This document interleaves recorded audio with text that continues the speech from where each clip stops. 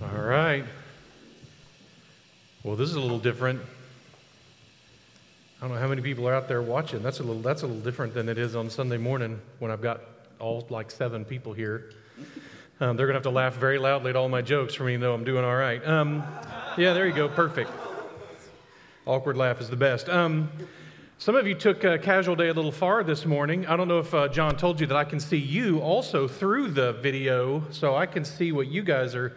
No, I can't. I'm just kidding. But Emma's wearing new shoes today, and I need to comment on the fact that Emma's church shoes, she got to wear them this morning, but just not here. You're going to want to probably get your Bible. So if you've got a Bible, you need to get a Bible from wherever it is and have it handy. We'll have those passages up on the screens. At least that's the plan. And but especially if you're looking at a phone or something, they're going to be small. So you may want to pull out a Bible and have it handy and ready to go as well. I do want to make a couple of comments. Of course, one, if we'll take just a second and thank God. In a minute, we'll pray for the medical professionals and first responders and all those people who, we don't have a lot of people here, but they probably have a lot of people where they are today. And so, and that's honestly, a big part of why we've chosen to do this is to help out that community, especially the least, those who are most struggling, the ones with medical issues or elderly or those types. That's who we're trying to be gentle with in making this decision today, to be aware of and to be helpful to, and then them as well. That's really our main motivation for doing this. This is not, as John said and others, and you've seen written, like this isn't about some kind of fear or anything like that. This is just we have the freedom to make this call. And a lot of churches don't today. They're meeting in hiding, or they're meeting in under persecution in the world. And so the fact that we have the freedom to do this and then to do it online as well is just a huge, amazing opportunity that we have. And to kind of follow up with that this morning, Carrie Larsh sent us all an encouraging message this morning that says that we should love like Jesus Christ and wash our hands like Pontius Pilate. So that's a good motivation. There's so many great memes out there today that I'm just going to stick with that one. We have this incredible blessing. We're so encouraged to get to be here together, and thankfully to the audiovisual team and the band and all the new people who are running the live aspects, the greeters who are here greeting people, because a few of you missed the message that we were going to be online only today, so we had donuts for you. The rest of them, we're just the 7 of us are having to split that huge order of donuts, but we'll struggle through. I'm just kidding. We didn't do that. Okay, so then we strike this, and before we pray this week, talking about the fact that this is going to be this real challenge this week. How do we connect to this passage? So here we are in the book of Daniel, and we're really wrestling through how do we connect with a story about some people whose lives are disrupted, who are living in exile, who are separated out from their normal community. And try as we might, I just couldn't come up with any good analogies to connect to that. So in a minute, we're just going to jump straight into the passage anyway, because that's what we're teaching about. And so often we picture an old Daniel standing resolutely, strongly in front of a group of lions, and we miss this, we jump past this probably scared, lonely, uncertain kid who never really comes across as scared and lonely and uncertain, but he had to have been. I mean, there's just no way. He's still a normal human being. And so anyway, we want to pray for ourselves, for our time today, for those who are serving in so many different ways. And then we will jump back into to Daniel chapter 1. Father, again, for the families who are joining with us today, for the people who in their rooms, in their apartments, on their phones, wherever they are, Lord, I pray that you would give a strong sense of the power of your Holy Spirit, who is not limited by location, who is not limited by any of those type of things, would bond our hearts together, that our souls would be knit to one another, even as we're separated. And Lord, I know there are hundreds, maybe thousands of churches around the country who, just like us, for the first time maybe, are doing the live church thing. And God, I ask your blessings on them as well. There's going to be a lot of companies and corporations and businesses that are changed by all of this very quickly. And I pray for your blessings, that you would help us to know how to be kind and gentle and how to come alongside them. And even as we just face all the people whose lives are changed by us not having church this morning, greeting in this place, not hosting it in this place, but instead in other places, Lord. That's a big deal. So, Lord, I ask that you would teach us through this, that you would help us to learn what it means to live in faith at a different level. And we ask this according to your Son's awesome and magnificent name. Amen. All right, so as we're looking at our heroes of the story, as we're looking at our heroes here in Daniel chapter 1, if you remember correctly from before, they are good-looking, well-educated, quick to learn things, competent. These are, the best way I can think to describe these guys is these are the guys who you want your daughters and your granddaughters to be marrying. Like they are the apex version of what it means to be godly young men. They are good choices for protagonists. They're good choices to be heroes for our story. Probably royalty. Again, like we described them, they face impossible odds. And so in the midst of this, I want to create the right picture for us in our minds of what we look like, what these guys would look like. So here we have, these guys are a little, I guess, probably a little too Asian here for that group. But this is like, you get a lot of the young people who are watching this, you know who these guys are. This type of mentality, the boy band, is kind of what I kept jumping to. I got another one. Well, they're Jewish enough, but otherwise I think they missed the mark. Moving on. Okay, obviously this would be very, very close. I like this group. Hold on this picture for a second. I really just, when I pictured the 3 Hebrew children we get to next chapter, hold these guys in your mind. That's exactly what I think they would have looked like. I think that really nails what they look like. But I needed 4, so I found the perfect group of 4 who I thought would probably be exactly what you need to picture in your mind, right? As we're moving forward through these guys. Maybe as old as 14 years old. We know that the Persians did special training from age 13 to 16 for young men. And so maybe the Persians got that from the Babylonians. So maybe these boys are 13 years old or even younger as we picture them. Josephus, the Jewish historian, would later claim that all 4 were members of Zedekiah's family, so literally royalty under the king. And what's wild is we're talking still already about Daniel and these kids, but we haven't even met them in the passage yet. We're going to today. But their people, their parents, their ancestors had been disobeying God's clear instruction about the Sabbath, about worship, about idols, and God has warned them through several prophets, and we looked at one last week. Here's another one. Jeremiah warns that Judah must not stand against Babylon. Here in Jeremiah 21, afterwards declares the Lord, I will give Zedekiah, the king of Judah, and his servants and the people in this city who survive the pestilence, sword, and famine into the hand of Nebuchadnezzar, the king of Babylon, and into the hands of their enemies, and into the hand of those who seek their lives. He shall strike them down with the edge of the sword, and he shall not pity them or spare them or have compassion. Jeremiah is prophesying exactly what's going to happen. Now you understand why that king we talked about last week tore up Jeremiah's prophecies, because he didn't really like what they said. Always a dangerous thing that when you don't like something in Scripture to ignore it or tear it up. When this happened, the 4 boys are about to meet that had the potential to stand before the king and not embarrass themselves or their managers. In Nebuchadnezzar's court, the severance package was severe. You did not want to mess up with Nebuchadnezzar. It was a good way to get killed in a hurry. So these boys are going to be given every advantage. That's where we pick up in Daniel 1:5. As these boys are going to be given the advantage, the king assigned them a daily portion of the food that the king ate and the wine that he drank. And they were to be educated for 3 years, and at the end of that time, they were to stand before the king. So here they're going to be learning languages is one of the things, probably, by the way, 4 new languages in addition to the ones they already knew. They were going to learn new customs, which fork to use and not to use, their religious calendars, who their members of the courts were. It's good when we jump into this to recognize it's okay when we learn things that aren't true, as long as we understand that they're not true. It's okay to know that 2 + 2 isn't 5. And so it's okay to understand mathematical principles and things that are not true.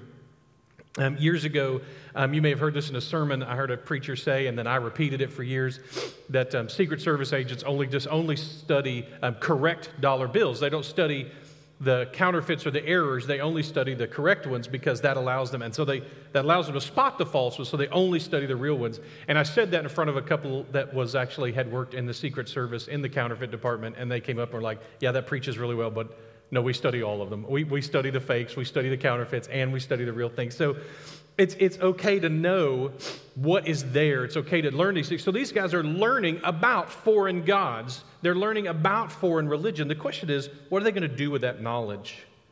It's not evil that they learn it. What's dangerous is what are they going to do with it? So they're trained like young kings. They're eating, literally, they are eating like kings because they are eating the food that the king eats. These guys had every advantage. They're going to be bigger and stronger than, than most of the other people in the kingdom. Now we finally get to meet them. Verse 6, among these were Daniel, Hananiah, Mishael, and Azariah of the tribe of Judah. And the chief of the eunuchs gave them names. Daniel he called Belteshazzar, Hananiah he called Shadrach, Mishael he called Meshach, and Azariah he called Abednego. So as we finally meet them, and pretty much everything we know from them, everything they know about life is going to be taken from them. Their nation has been taken from them. Maybe for Texans, it would be even as important that their state was taken from them, right? They're forced to move. It's a wild concept. Their homes are taken. Their families are taken. Their temple is taken. Their bodies are taken. This is a tough one even for us to talk through. There's different opinions that the word that's translated eunuch here can mean official. It can mean that. And so sometimes in some translations it will talk about that the person who's overseeing the officials, the chief of the officials. But really, probably this does mean eunuch. And so here we're talking about, almost certainly, as shocking as this would be for us, that Daniel and his friends were probably surgically made into eunuchs when they were brought into Nebuchadnezzar's court, which teach us a whole lot about faith and even masculinity and all kinds of other things. But that's kind of amazing when you consider what these guys have taken from them. And maybe most powerfully, in some ways, their names are taken from them. Now, the Hebrews have a practice of changing names. We've seen that plenty of times, and names have special meaning. We see lots of different people renamed in Scripture. Obviously, Saul to Paul, Abram to Abraham, Sarah to Sarai. We see this all through Scripture. But this is meant to teach, there's something being taught here to these boys. There's something being changed about their name in order to change not just their name, but their identity. So, for example, Daniel. Anytime you see the word El in a name, E-L, that's going to be the Semitic reference to God. It's his title, God. So Daniel is going to be El, God. El is my judge. That's what's being referenced here. That's his name. So when Daniel's mother gave him a name, she intentionally made his name El is my judge. What a great name, by the way, if he was the prince, if he was going to be the next king. To recognize, know your entire life from beginning to ending, that when you get to the end, your judge will not be man, your judge will not be other people, your judge will be God himself. Great, great consideration for us. His name is changed, though, to Belteshazzar. Now, this has a couple of different, when we looked at it this week, and Paul and John and I were talking about it, we were stunned, we shouldn't have been, but we were stunned at how many different possible things these names can mean. And because we're just still confused a lot about the languages that were being used at that time and that kind of stuff. But here are some of the best guesses. This either is a reference to Baal protect the king, or Bel's prince, or it may even be lady, meaning the wife of Marduk, we'll talk about this in a second, protect the king. So we'll talk about who Bel was in just a second. Then you have Hananiah. Now when you see Yah, so we have Daniel, Hananiah, Mishael, Azariah. That's their Hebrew names, which is what I'm going to be calling them throughout this whole time we talk about them. So Hananiah, Yah, when you see Yah in a name, you're going to be talking about Yah as in Yahweh, the name for God. So Hananiah means Yah has been gracious. Shadrach, which is the name given to him, means I am fearful of the gods, or maybe I exalt Aku. Aku being in the midst of there. So Shadrach, that Aku, we'll talk about who the god Aku was in a second. Mishael, which is the same name as Michelle or Michael, for example. When we see the word Michael, so if you're watching Michael, this is you. All the Michaels who might be. So Mishael, who is like El. Again, God. Who is like God? This is my middle name, Michael. Who is like God? It's a question. If it's a rhetorical question, the answer is nobody. No one's like God. No one is like El. So, Mishael, who is like God, is changed to Meshach. I am devoted to Aku. Or maybe, I am of little account, presumably before the gods. Very different. Azariah. So now you catch the Yah, you heard that. Azariah, Yah has helped me. 2, Abednego, the servant of Nabu, the servant of Nego. Same name, same person, 2 different names for the same person, the servant of the Shining One. So you know who El is. This is the Jewish name for God. You know who Yahweh is. This is God's name for himself. But who do you know who these others are? We often don't. So we're going to lay some more groundwork here. Here we are. We're going to have to stop and pause and lay some more groundwork again. Here we go. Marduk. Marduk, I think we have a picture. Yeah, we don't have lots of stuff from Marduk, from any of these gods, but what we have. Marduk, over time, became kind of the lead of the gods. He became Bel, or as we see him sometimes in Scripture, eventually Baal. That really the concept of this Lord, Baal just means Lord, Bel means Lord. So this concept of Lord, God, that came from Marduk. Eventually, the Babylonians who developed this god, this became the Zeus of the Greeks, the Jupiter of the Romans. Over time, other gods were seen as essentially aspects of his persona. Some people still say the Genesis account is similar to the Babylonian myth of creation.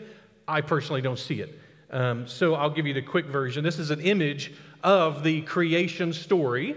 That here's the creation story that goes, and I'm going to give you the extremely edited down version of this.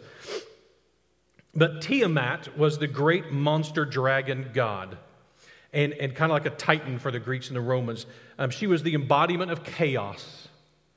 And Marduk's heroic task was to kill Tiamat because of her terror and abuse of the other gods. So he used a giant net and magical winds to trap her and then shot her with an arrow when she was inflated with the magical winds. He then shot her with an arrow. And then he used part of her body to create the Ark of the Sky. And he used her eyes to create the Tigris and Euphrates River and other parts to make mountains and lands and stuff like that. And then he made his own, Marduk did, in Babylon and created humans to serve him and to work his land. They were essentially slaves to him. What's wild is he's really nothing like Yahweh. At most, Marduk is a recreator. He creates from things that are already there. He builds out of what Tiamat is. Notice that he's in conflict, in combat with the chaos before creation. Unlike Yahweh. Yahweh doesn't combat the nothingness, the void. Yahweh just speaks into it. He just gives it instructions and it does it. There's no one for Yahweh to conquer at creation. Yahweh says light and there's light. He says land and there's land. He says water and there's water. It's very different. Marduk wars with creation. It does not obey his word.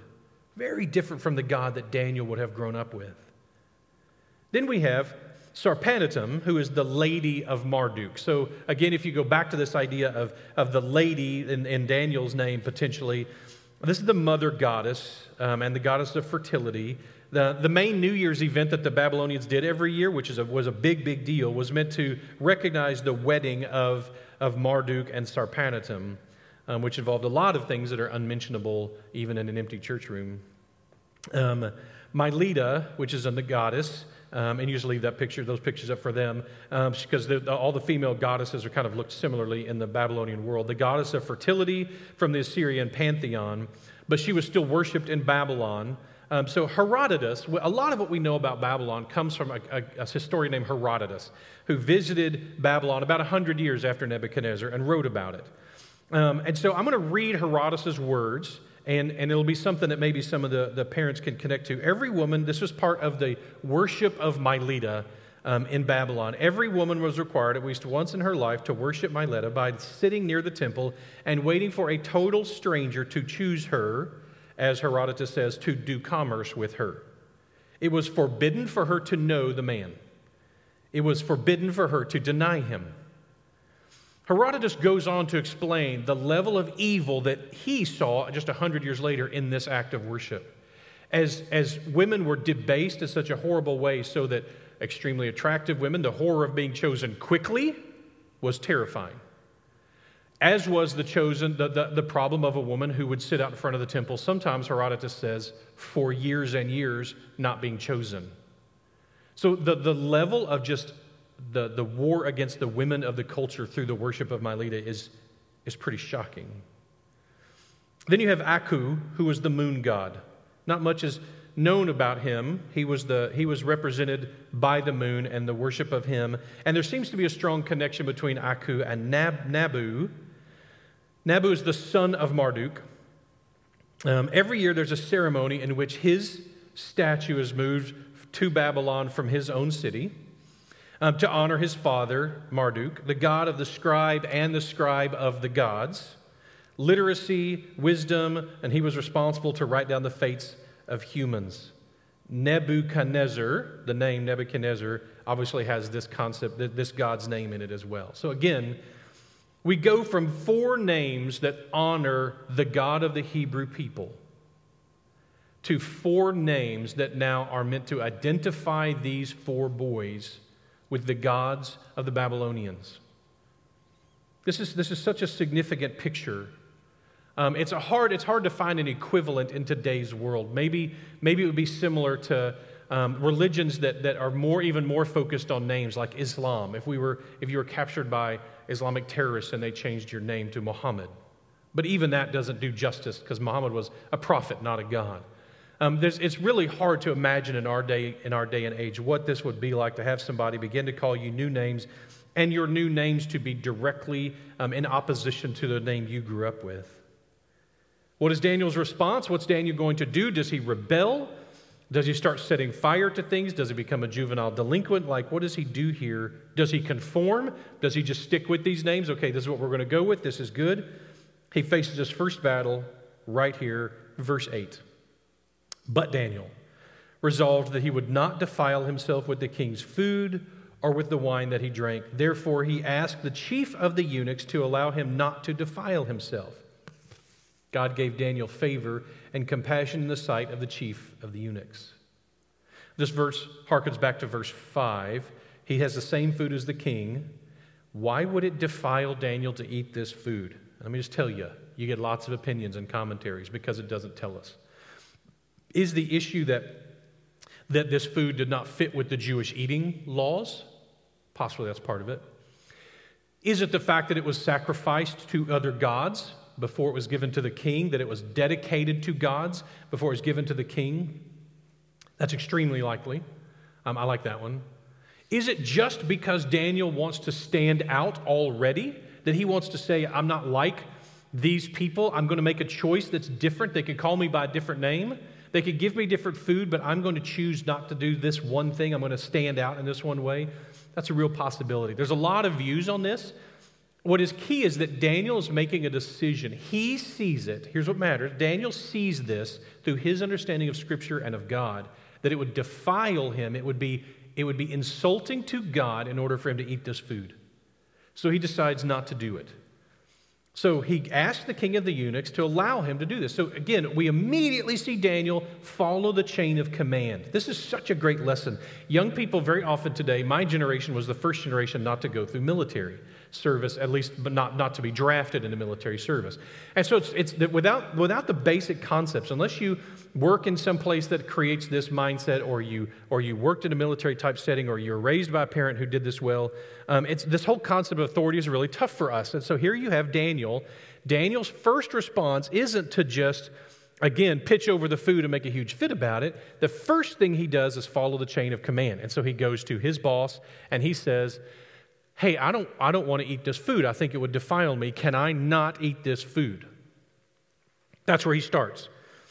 So God, it tells us in verse 9, God gave Daniel favor and compassion in the sight of the chief of the eunuchs. Now, I intentionally kind of misled us at the beginning of this by saying, look at our awesome protagonists. They're young, they're good looking, they're super smart. They're exactly the kind of thing the kind of guy that you'd want your daughter to be dating.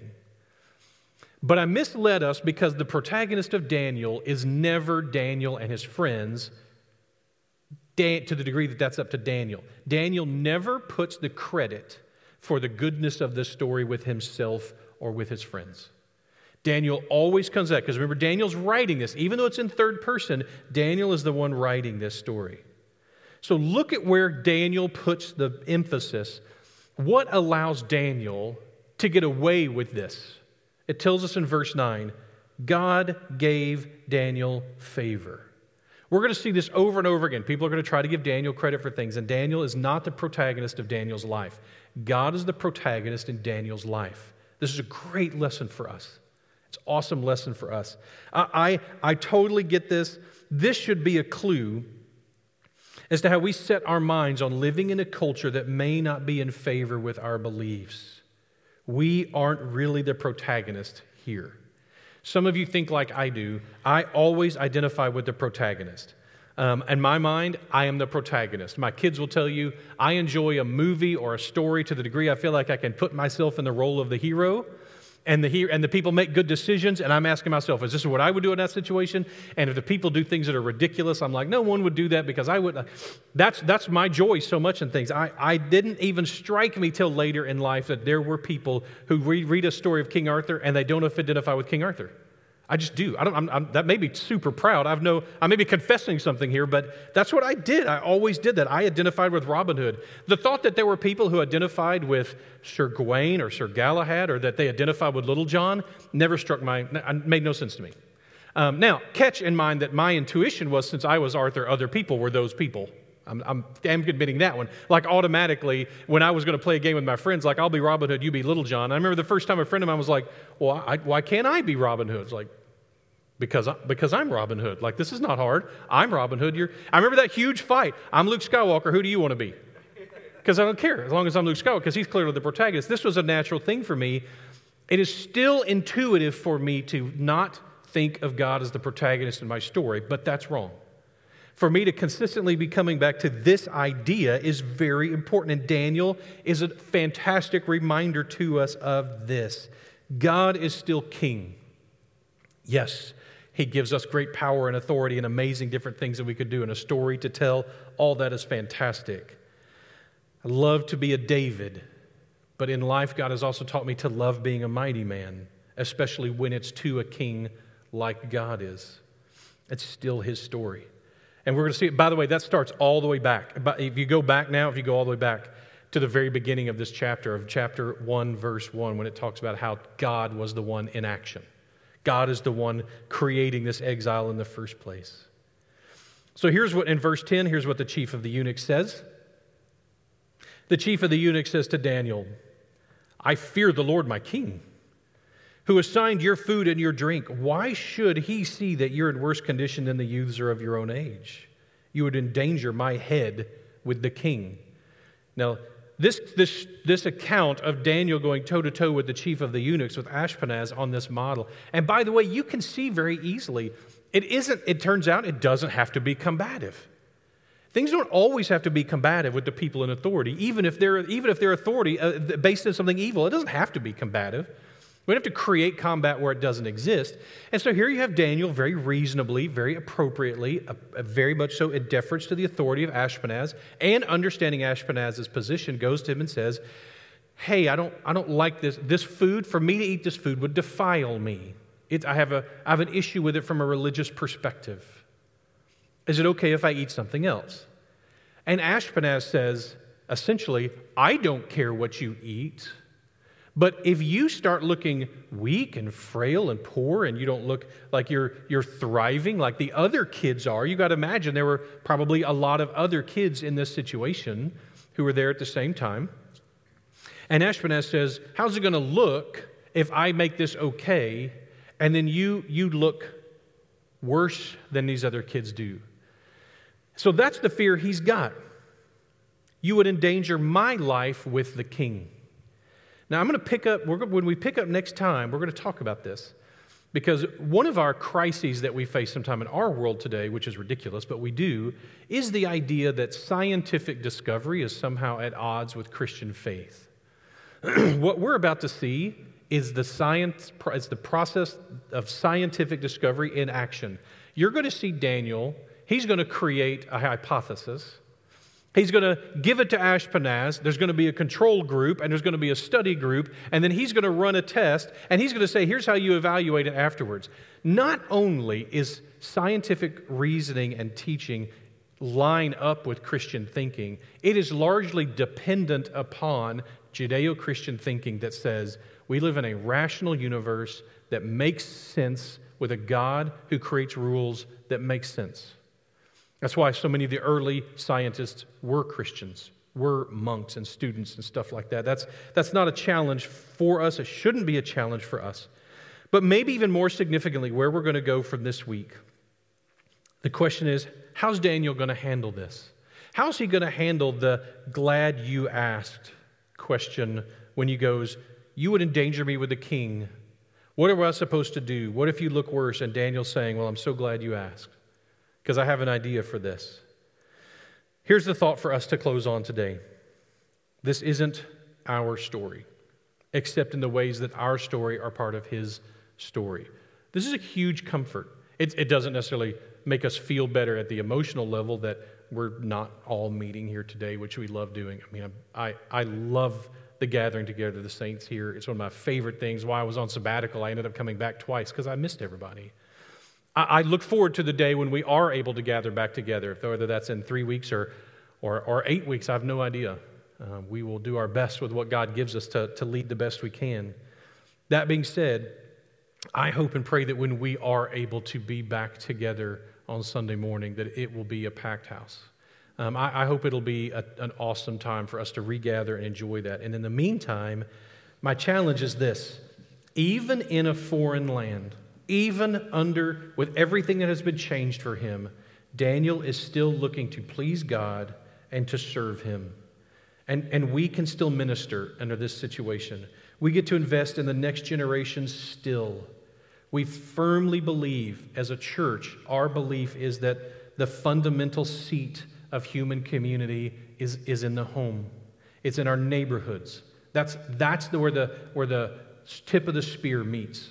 The point of the spear hits is right there. And so for us to take the chance and to be able to say in freedom, we don't have to all gather here together in some building because the church is the church, capital C church, no matter where it is. We got people ministering all over the world right now who are connected to this body. Well, they're still part of us. They're still the church. This is still the same for us. We all know this up here. We're just getting the chance to practice it now, to recognize that whether there's a steeple and whether there's a building or not, this is the church. And that's who we get to be practicing with and get to enjoy. We get to invest that in a new level. So however your lives are changed over the next few weeks, make sure that we're sticking to this ambassador concept. We're not gathering here today that's not because we're afraid. We are giving the opportunity for us to be able to reach out into the community. That shouldn't stop. For us to be able to reach out and help people. If you find yourself in a crisis, for example, you call our church and there's a hotline choice that you can choose and say, hey, we're in trouble. And we'll get you help.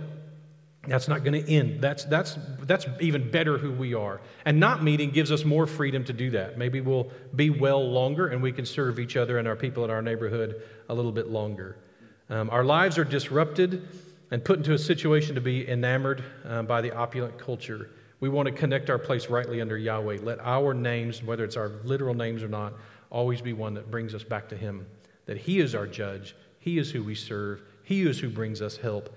This is what we want for our lives. So, since we don't really have the opportunity for an altar call as in people to come forward, an invitation, but our assumption is wherever you are engaging with us in God's Word, hopefully you've experienced a new level of comfort or a new level of understanding, or you're living out faith in a new way. That's the prayer. And so we will pray. I'm going to pray, and then John will close out our time, and Paul will close out our time. And this has been a real cool adventure. I'm looking forward to seeing how this all played out. So, Father, we're so grateful for what you're doing. We're grateful for the truth that your Spirit is not limited to a temple somewhere. It's not limited to a sanctuary somewhere. It's not limited to a building somewhere. And in fact, every home, as John said earlier, every home where Christians are gathered by themselves, as singles, as couples, as families, as multi-family groups meeting together. Lord, your Spirit, your Son is there as we gather together in his name. Your Spirit unites us as the body. And Lord, I know that there's 1,000 other pastors who are saying something very similar to this right now around the nation as they've done the same thing we have in an effort to come alongside our communities, to come alongside our nation. Lord, that we have, in fact, we've taken this at our expense and we're seeking to find ways to bless each other. And so I pray that we'll be able to do that, Lord, today. We ask this in your Son's awesome and magnificent name. Amen. All right, be looking for further communication from us through emails and on the Facebook site, on the website, and we're all in this together. John?